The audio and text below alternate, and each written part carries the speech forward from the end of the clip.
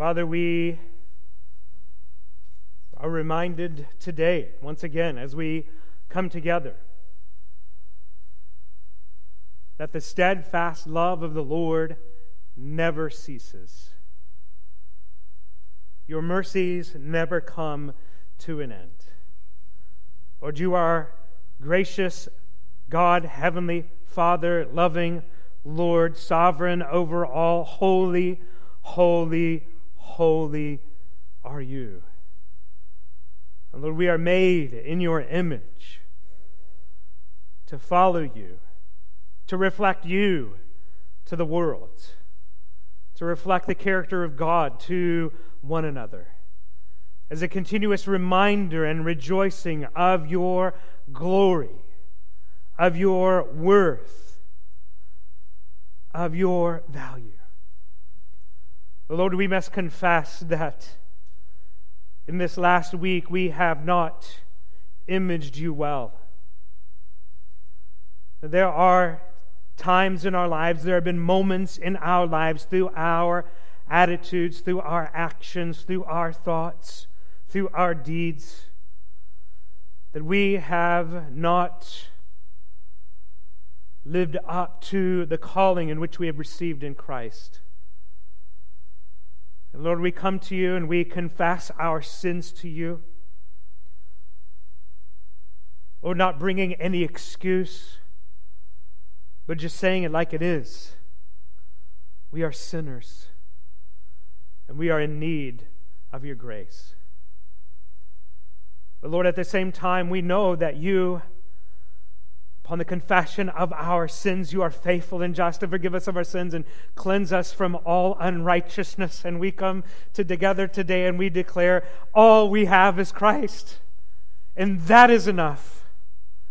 Lord, for the blood of Jesus cleanses us from every one of our sins. And so, Lord, based upon faith in Jesus Christ and your perfect work for us on the cross, Lord, we confess our sins to you and we receive forgiveness and grace upon grace. Thank you, God, for being our great burden bearer. Because without the forgiveness of sins before you, who could stand? Certainly none of us. And Lord, we thank you that you give us your righteousness in place of our iniquities. Lord, we thank you that our burdens are lifted in your presence. Lord, I pray for power to live pleasing to your will and pleasing to you this week. By your Holy Spirit, thank you that we don't have to do it ourselves because you have sealed us with the promise of the precious Holy Spirit. And Lord, empower our lives to live for Jesus. And Lord, we do lift up our requests to you today as well. Lord, we have many in our church who are hurting. Many in our church who need a touch from you. And so, Lord, we do lift up Renee to you, continuing to pray for her. We pray for her healing. Lord, we pray that you would be with her today. May your Spirit be even in that hospital room. So, Lord, that they would know your presence, peace that passes all understanding, guarding their hearts and minds in Christ Jesus. And Lord, we pray for her, the cells that you created, that, Lord, you would give new life and even recreate cells to create more cells, platelets and other things that they are longing for. Lord, I pray that you would touch and you would work. And Lord, we trust you in your hand, your good timing. Lord, we trust you. We pray for Scott Samuelson. We pray for his healing. Karen, we pray for her that you would encourage her. Lord, we pray for Scott Wells for his encouragement and for their whole family.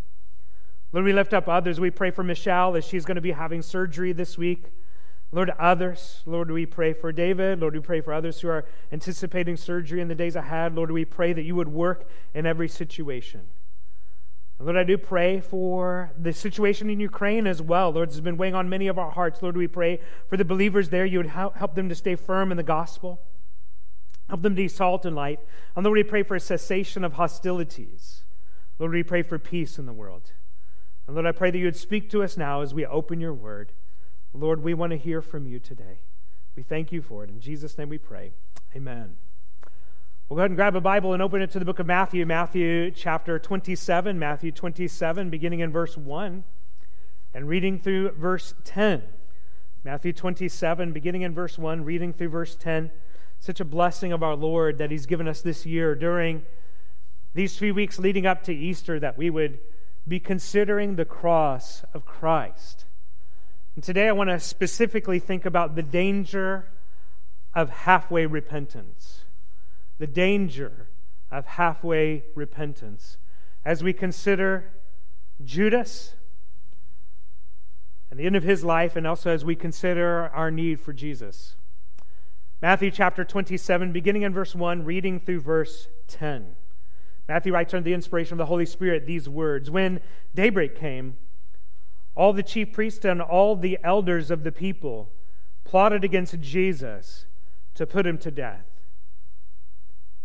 After tying him up, they led him away and handed him over to Pilate, the governor. Then Judas, his betrayer, seeing that Jesus had been condemned, was full of remorse and returned the 30 pieces of silver to the chief priests and elders. 'I have sinned by betraying innocent blood,' he said. 'What's that to us?' they said. 'See to it yourself.' So he threw the silver into the temple and departed. Then he went and hanged himself. The chief priests took the silver and said, 'It is not permitted to put it into the temple treasury, since it is blood money.' They conferred together and bought the potter's field with it as a burial place for foreigners. Therefore that field has been called Blood Field to this day. Then what was spoken through the prophet Jeremiah was fulfilled. They took 30 pieces of silver, the price of him whose price was set by the Israelites, and they gave them for the potter's field, as the Lord directed me." Let's pray together. Father, we thank you for your word, and Lord, I pray that you would speak to us today. Help me to preach this passage faithfully. And Lord, I pray that you would work in the hearts of those who do not yet know you as Savior and Lord. Lord, I pray that today would be the day of salvation. And Lord, I pray for those who know you already, who are already believers, Lord, that we would be encouraged in Christ. Lord, we thank you and praise you for it. In Jesus' name we pray. Amen. When I was growing up, one of the things that would get us in the most trouble with Mama was doing anything halfway. So if we wash the dishes, if we took the dishes out of the dishwasher and put them on the shelves and did not load the dishwasher after having removed the clean dishes from the dishwasher, that would cause us to be in trouble. If we folded the clothes but did not put them away into the drawers, that was halfway doing something that would cause us to experience the wrath of Mama. Or if she saw that all of the clothes were just stuffed into one drawer, trying to get the drawer closed, it didn't matter what drawer they went into. Indeed, if she found this out, that would cause us to experience not a very good evening. If we said we had homework and all we did was our math, and she said, "Are you finished with your homework?" And we said, "Yes, can I go outside and play?" We go outside and play and then come back home and say, "Oh yeah, I forgot about English." That would incur the wrath of Mama. She raised children who she taught us not to leave tasks half done. Now, it's one thing to not put the socks away, and that's pretty serious. At least in Mama's eyes. It's one thing to leave socks out, but it's an entirely different thing that we're talking about today. Halfway repentance. Halfway repentance. For those of you who don't know Jesus as Savior and Lord, my encouragement for you today is I encourage you to trust in Jesus as Savior and Lord. To repent, to turn away from your sins. We'll talk about more of what that means here in a moment, but it means to turn away from yourself, to turn away from your sins, to turn away from going your own way and go God's way instead. But we as believers also, I want to issue to you as well a call to repentance. Because repentance is not something that you did once when you trusted in Jesus Christ as Savior and Lord. It's not something that you did on that day, perhaps that you recorded at the front of your Bible that day when you trusted in Jesus and you were saved. No, that was the day you began to repent. And repentance is a regular attitude of those who are in Christ. It is the heart of every believer as the Spirit reveals areas in our lives that are not yet like Jesus, that are not yet conformed to the image of Christ, that are not yet the way Jesus would want them to be in our lives. When Jesus reveals those areas in our lives, our heart's desire is to turn away from our sins and turn to Jesus, confessing our sins and receive mercy and grace at His hand. So today I want to warn you about halfway repentance. I want to get caught up with the storyline where we are here in the book of Matthew. In Matthew 26, we see that Jesus was making preparations for the Last Supper, and as Jesus was making preparations for this meal where he was going to change the meaning of the elements of the Passover and say, yes, this represents my body which will be broken for you. Do this in remembrance of me. This represents the blood that I will shed for you. Do this in remembrance of me. As he was making the preparation for that supper, which we would remember regularly as a church, Judas at the same time was working to betray Jesus to the hands of the chief priests and the elders. Jesus gathered the disciples, even Judas, at the Last Supper together as he taught them about the sacrifice, that he would become the Lamb of God that would take away the sins of the world. Judas went out into the night from the middle of that supper. Jesus finished the supper, led his disciples to the Garden of Gethsemane, to that very place where Jesus was betrayed with a kiss. Betrayed by one of his best friends with a sign of affection. Then at that moment began 2 trials. A series of 2 trials, each of those trials having 3 parts. And so if you've ever wondered about what the trials of Jesus and how all that works out, we looked at this last week by way of reminder. Jesus went through a Jewish trial and he also went through a Roman trial, each of those trials having 3 parts. The Jewish trial had the trial before Annas, the trial before Caiaphas, and then the judgment at daybreak. We have parts 2 and 3 of the Jewish trial recorded here in Matthew. Part 1, the trial before Annas, you see in the book of John, John chapter 18. You can read about it there. And what we see here in our passage, where we break into the storyline today from verse 1, we see when daybreak came. The first 3 words of chapter 27. The chief priests and the elders are gathered all together, plotting against Jesus to put him to death. And then they tie up Jesus. Did you catch that at the beginning of verse 2? They didn't have to tie him up.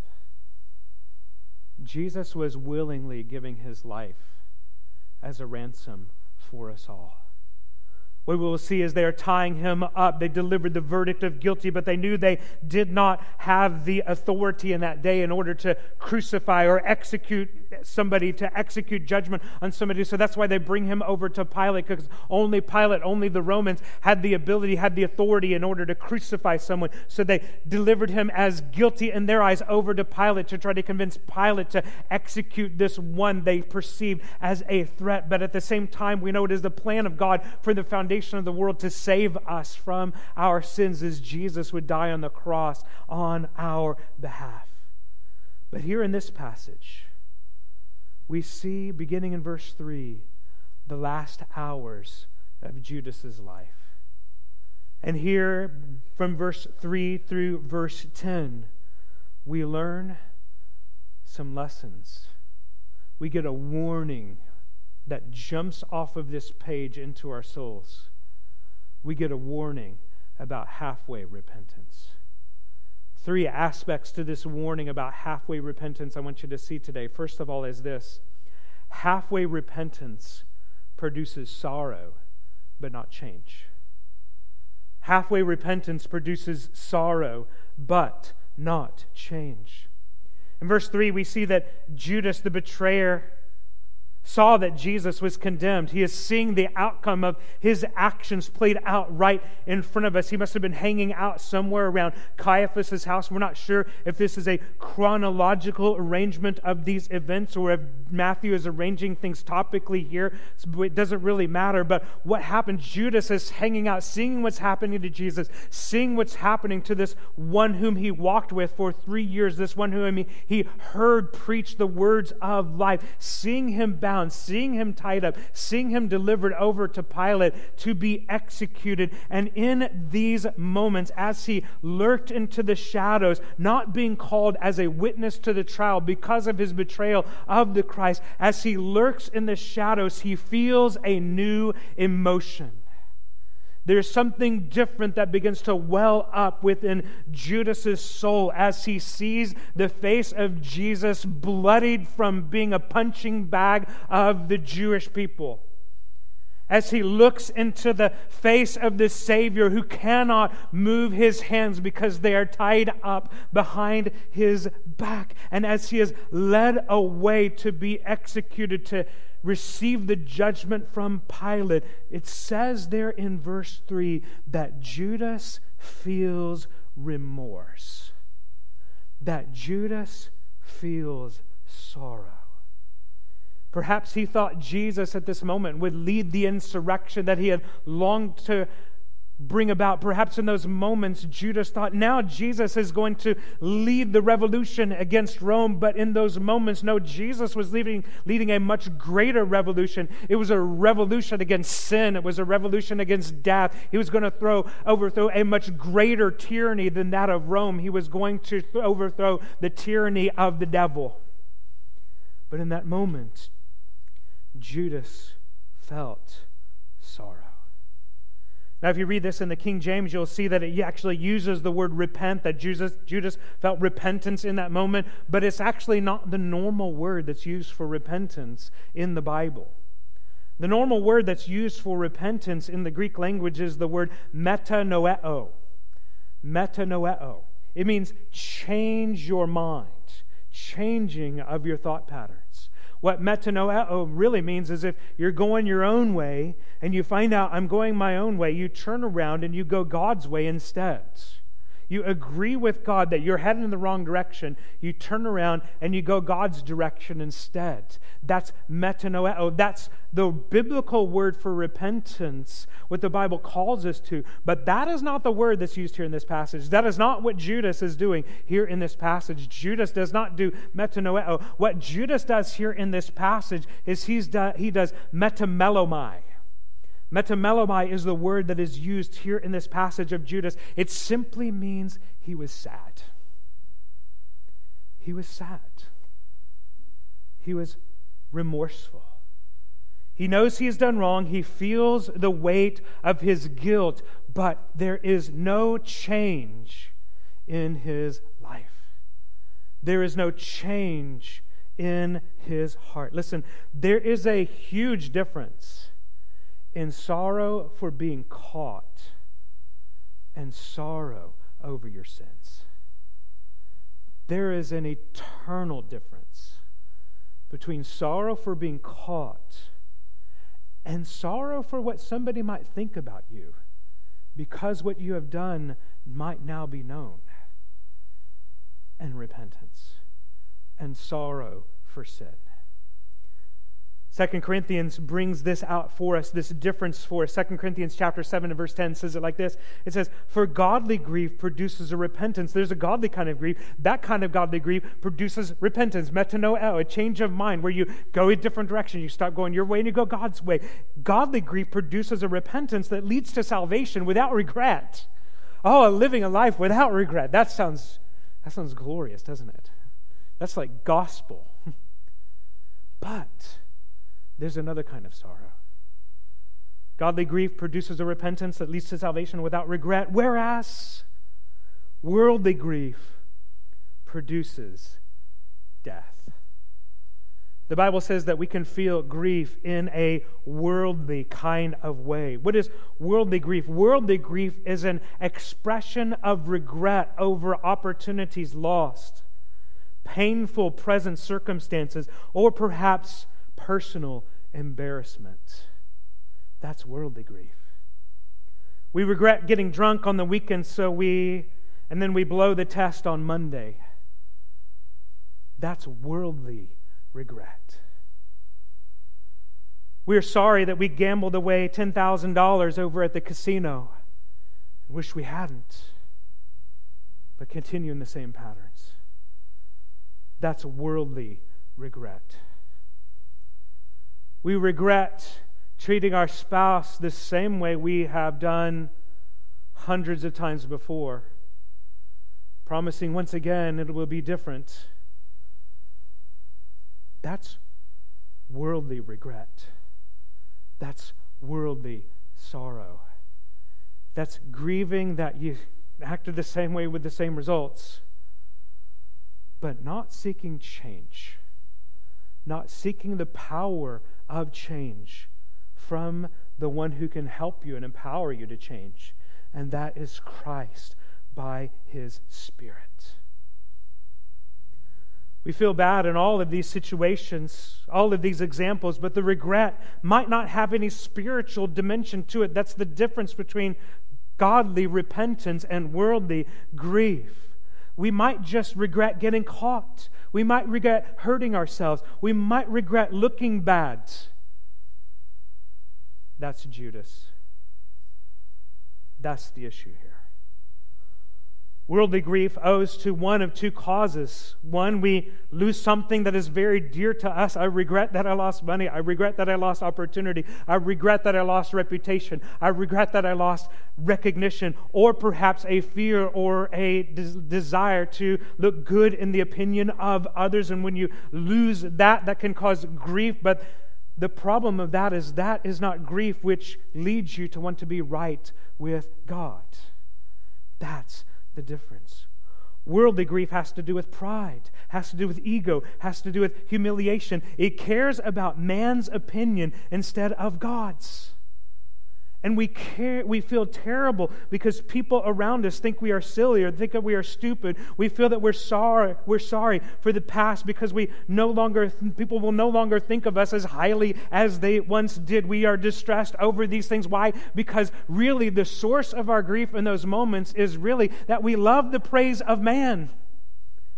And when it feels like the love of our soul with the praise of man is threatened, that leads us to a grief that is not grief that leads to repentance. That is a grief that 2 Corinthians 7:10 says leads to death. It's not godly repentance.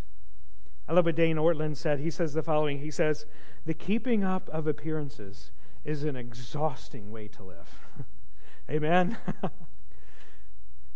This is an exhausting way to live and can lead to the despair that leads to death. That's what we see here in the life of Judas. We don't see real repentance. Worldly grief is not good grief because it leads to death. Worldly grief does not allow us to see that our offense is against God. Ultimately, that our sin needs to be dealt with not just in a horizontal direction, but in a vertical direction. Here is the essential problem of our sin. Every single one of you was created in the image of God.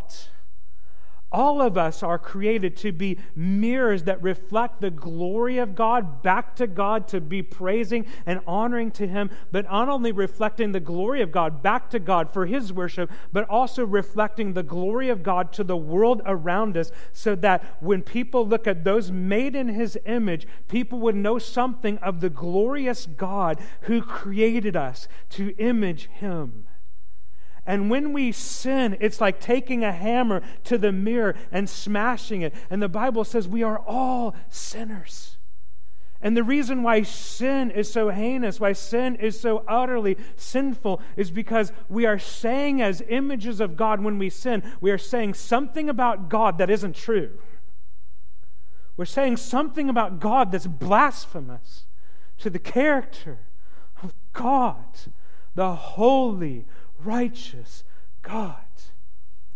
And so when our concern is only horizontal, when our concern is only what other people might think about us, we're not dealing with, in our anguish at that moment over our sin, we're not dealing with the ultimate one whom we have offended in those moments. And the ultimate offense, all sin, no matter who it is against, no matter what the sin is in our life, ultimately all of our sin is against a holy God. And that is why repentance that is only sorrowful for what it does to our reputation is not dealing with the core issue, and that is our sin is an affront to God. Halfway repentance produces sorrow, but not change. Let me ask you, what kind of grief over sin do you have in your life? Do you have godly grief leading you to repentance, a change of mind and a change of life? Or are you grieved that you got caught? Are you grieved that there might be consequences? Number two, how else does this passage reveal halfway repentance to us with this warning? Number two, halfway repentance seeks to salve your conscience, but not reconcile with God. It seeks to make you feel better, but not deal with your relationship with God. Judas gets to the temple and he wants to give the money back to the chief priest, the 30 pieces of silver that he'd been paid for betraying Jesus. And it's interesting, 30 pieces of silver, that was the common price for a slave in those days. Not a high price. Judas sold his soul to the devil. Judas even begins with a confession. Look at this confession in verse 4. His confession begins with these words, I have sinned. We could put that on the board in quotes. We could put it on the screen in quotes on the PowerPoint and say, I have sinned, in quote, dash Judas. You probably wouldn't have guessed that was somebody who said that. Even recognizing the acknowledgement that you have sinned is not necessarily the sign of true repentance. Let me give you some evidence. There are others in Scripture who say the same exact words. I have sinned. Example A, Pharaoh. When Pharaoh is confronted by Moses and the plagues, very early on in the series of the plagues that God sends his judgment against Egypt, one of the confessions of Pharaoh is, I have sinned. But Pharaoh did not get right with God. Think about Balaam. Numbers chapter 23 and 24. Just read it in my devotion, in my Bible reading this past week. Balaam, when his donkey starts talking to him, and I'm amazed he starts talking back. I'm like, what happened? I've never heard donkey talk to me, right? But as the donkey starts talking to him, and he sees the angel, God opens his eyes, he sees the angel there. What is Balaam's first words? Balaam's words is, I have sinned. Now Balaam does right, and he doesn't curse the people of God, he blesses them, but later on, Balaam doesn't keep going that way, and eventually he's judged. We see it also in Saul. Saul, when he is confronted with hastily offering the sacrifice, he says, I have sinned, but he's not really concerned about sinning against God. He's concerned about getting caught in that moment. Simply acknowledging that you have sinned is only halfway repentance. It's not full-fledged repentance that the Bible talks about. We see others in Scripture who are good examples of who have said these same words. After David is confronted of his sin with Bathsheba by the prophet Nathan, David confesses, I have sinned. And his soul then goes on a journey of getting right with God. We see that not only in David, but we also hear that those three words, I have sinned, on the lips of the prodigal son. When the prodigal comes to his senses and goes back home, the very first words out of his mouth to his dad is, Father, I have sinned against heaven and against you. That is real repentance. That's the problem here with Judas. There's a recognition that he has sinned by betraying innocent blood, But there is no indication of desire in this passage to get right with Jesus or to get right with God.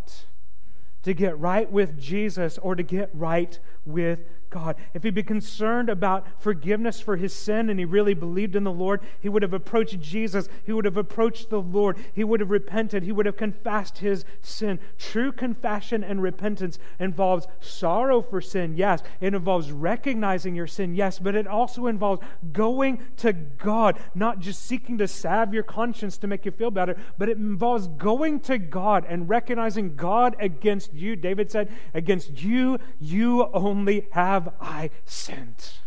I have sinned against heaven. I have defamed your name, and I need your grace. And that is why you need the forgiveness and grace of Jesus. All sin is ultimately against God, and it is ultimately God who must provide a way for us to be forgiven of our sin. And listen, that is the good news of the gospel. Is that in Jesus Christ, because of his sacrifice, because he hung on that cross as the Lamb of God, bleeding for our sins, because Jesus died, paying for sin's price, rising again from the grave, when we confess our sins, he is faithful and just to forgive us of our sins and cleanse us from all unrighteousness. When we repent of our sins, the Bible says, through repentance and faith in the Lord Jesus Christ, you will be forgiven, and all of your sin is wiped out. All of your sin is taken care of on the cross of Christ. That isn't halfway repentance. That is full-fledged, full-orbed repentance. Who needs this? Romans chapter 3, verse 23 says, all have sinned and fallen short of the glory of God. Every single one of us. All of us are in need of repentance. All of you are in need of being right with God.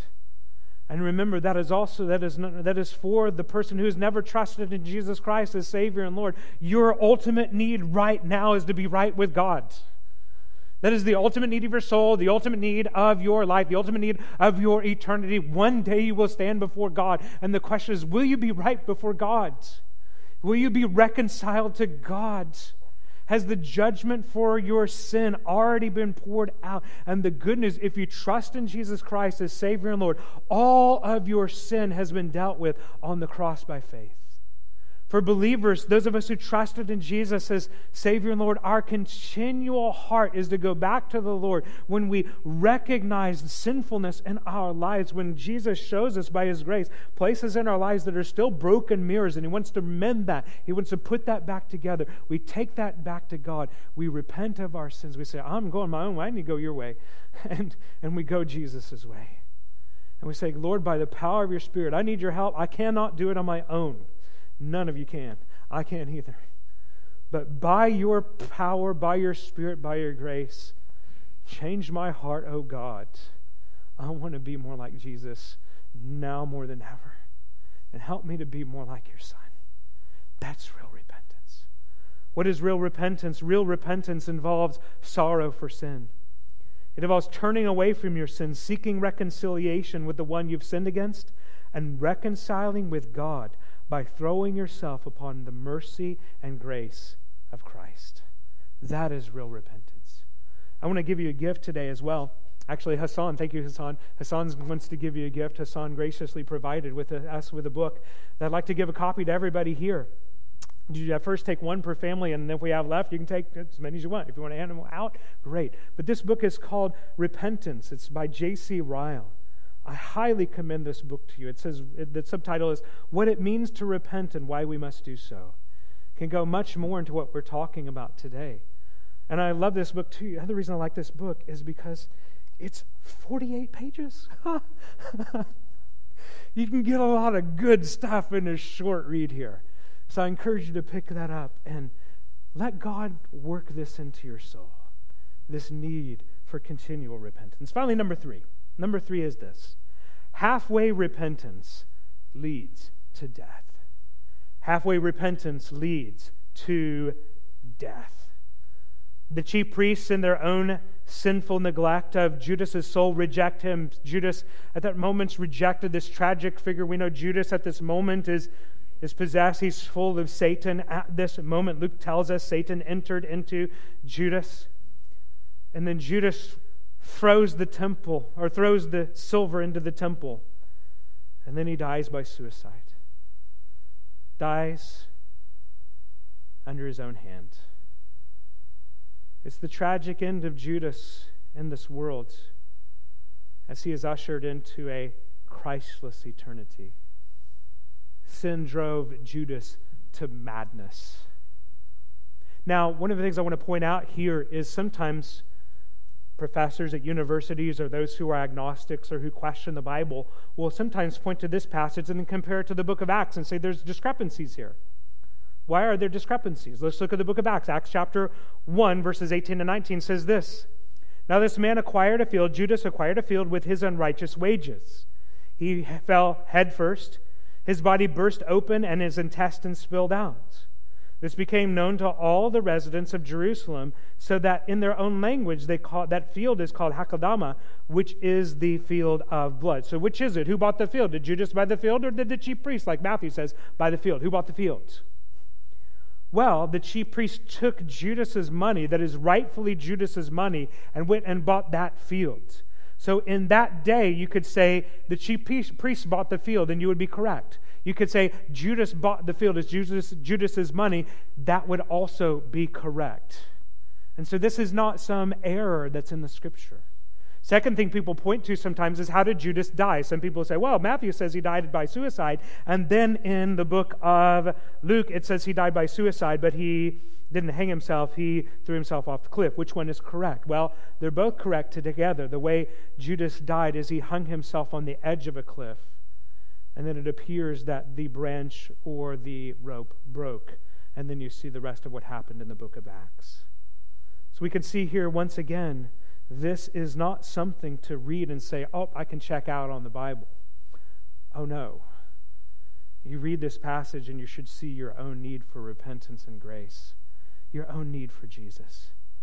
Now I want to say a pastoral aside just for a moment about the issue of suicide. And I want to encourage you and I want to challenge you that suicide is not the unpardonable sin, but it is a sin. And I want to encourage you, as someone who has had friends and teachers, a teacher, and family members who have died by suicide, that it's never the answer. It's not the answer. It won't deliver the peace that you think it will bring. And you have people around you that love you. There are people all around you who love you. There are people all around here in this room. There are hundreds of people who care for you and who love you as part of this church and would love nothing more than to care for your soul, to help you walk through whatever it is that you're in anguish with, whatever it is that you see as a hopeless situation, whatever it is that you say, I can't get out of this. This is the only way. And you feel desperate. And I want to encourage you, we're there for you, and we love you, and we want to be there. Just reach out. And there's not only me, but Scott or Travis, or not just the pastors. I mean, there's a lot of people here that would love nothing more than to care for your soul. Know you're not alone. Know that it's not the answer. Know that will not deliver you the peace that you so long for. I don't want to encourage you, don't give up. There is no sin that you have done that can keep you from the love of God and that can keep you from the love of God's family. So let me encourage you. Reach out for help. As our passage ends today, we see that Judas, this one who had this deep, close, personal relationship with Jesus, the incarnate Son. He saw God's love and compassion and power and kindness and forgiveness and grace. He walked with Jesus for 3 years. He saw it right in front of him. He saw Jesus heal. He saw Jesus raise the dead. He saw Jesus sleep in the middle of a storm. Knowledge of salvation without application of salvation is halfway repentance and will not lead you to eternal life. Just because you know all the answers doesn't mean the answer has taken residence in your soul. Trust in the Lord Jesus Christ.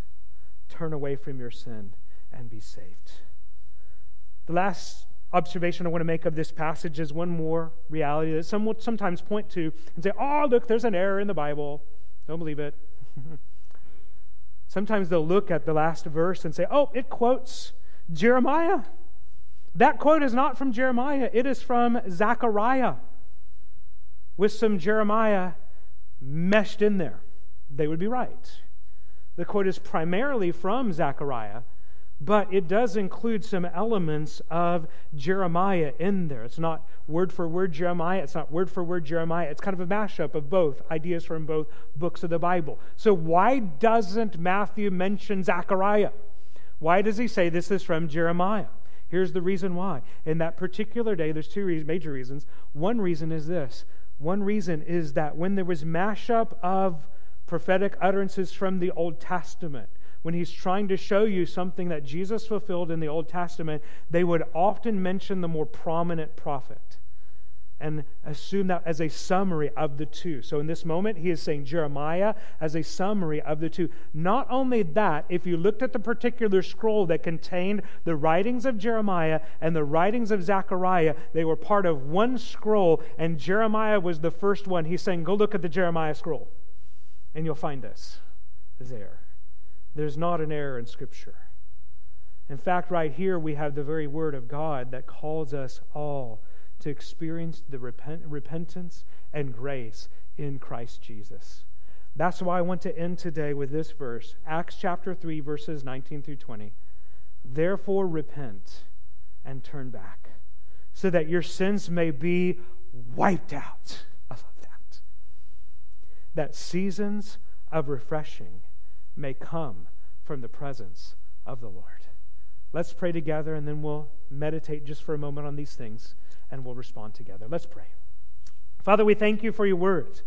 Lord, your word is so powerful. It speaks to our souls, and it convicts us, it corrects us, it trains us, and shows us the way of righteousness. Lord, even as I've been preaching, I've even been convicted and corrected in my own soul of my own continuing regular need for repentance.